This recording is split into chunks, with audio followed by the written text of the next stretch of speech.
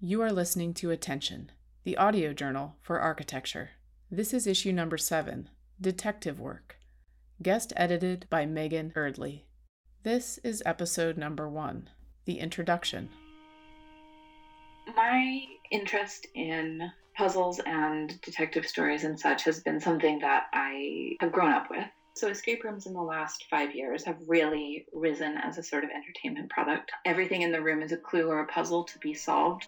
For us, working on detection is always working on two surfaces. One is the surface being detected, and the second territory is the sensor itself. What are the limitations of the sensing?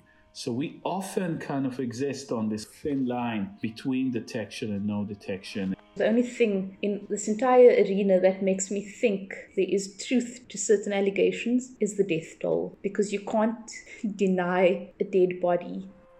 I noticed that much had been made of this notion that I had posed as an architecture student in order to begin to plan the bank robbery, and it's funny when I think about it because that was really just an instinctive response in a kind of moment of crisis. And they saw a fingerprint device in a door. They were shocked to find little flats. And in the one flat, they found figures who they were investigating. If you control the door of a nightclub, you get to control what passes that door. What is the appropriate lens to sort of talk about that, or to use to kind of decolonize or decarceralize space, and to really kind of assess all that is insinuated in space from a kind of private security, military, sort of nascent level.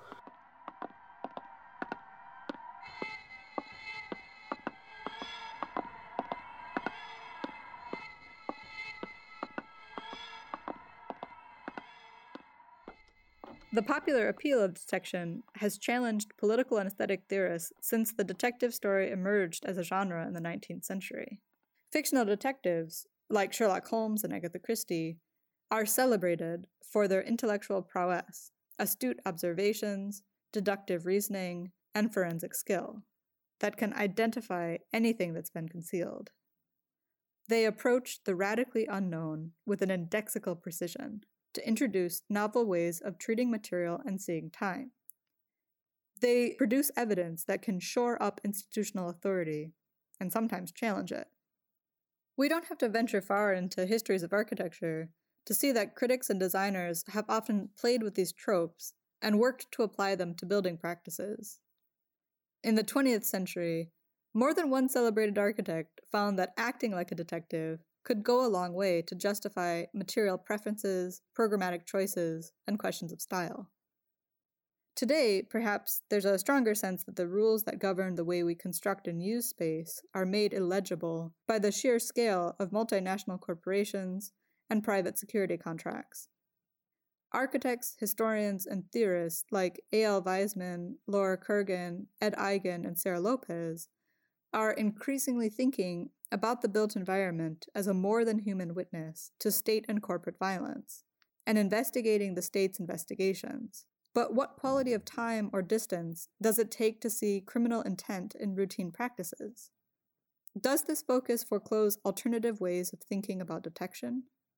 How do we best challenge the algorithmic, the automated logic of if-then that underwrites the architecture of predictive policing, biometric gatekeeping, and expanding forms of surveillance?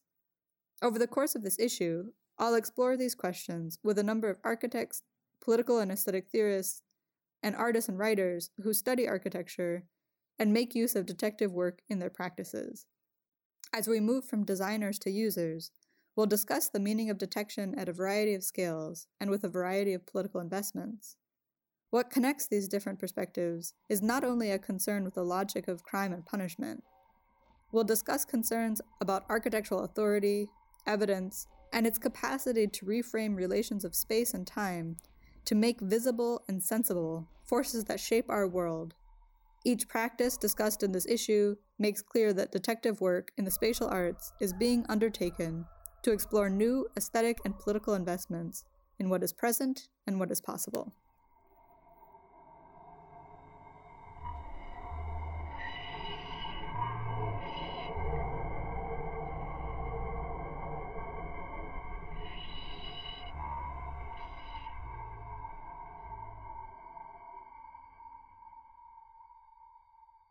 You have been listening to Attention, the audio journal for architecture, Issue 7, Detective Work, guest edited by Megan Eardley.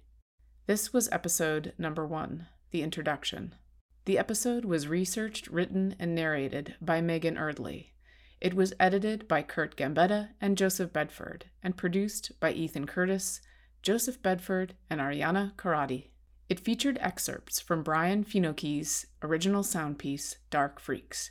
You can listen to Finocchi's full piece in episode 7 of this issue. Thanks to the Graham Foundation for Advanced Studies in the Fine Arts for their generous support.